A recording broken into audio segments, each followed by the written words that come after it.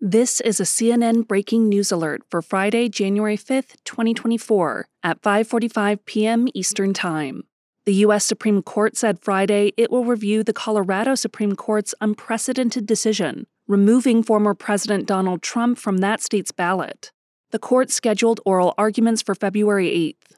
Trump remains on the ballot as the lower court ruling disqualifying him has been put on hold, pending Supreme Court action.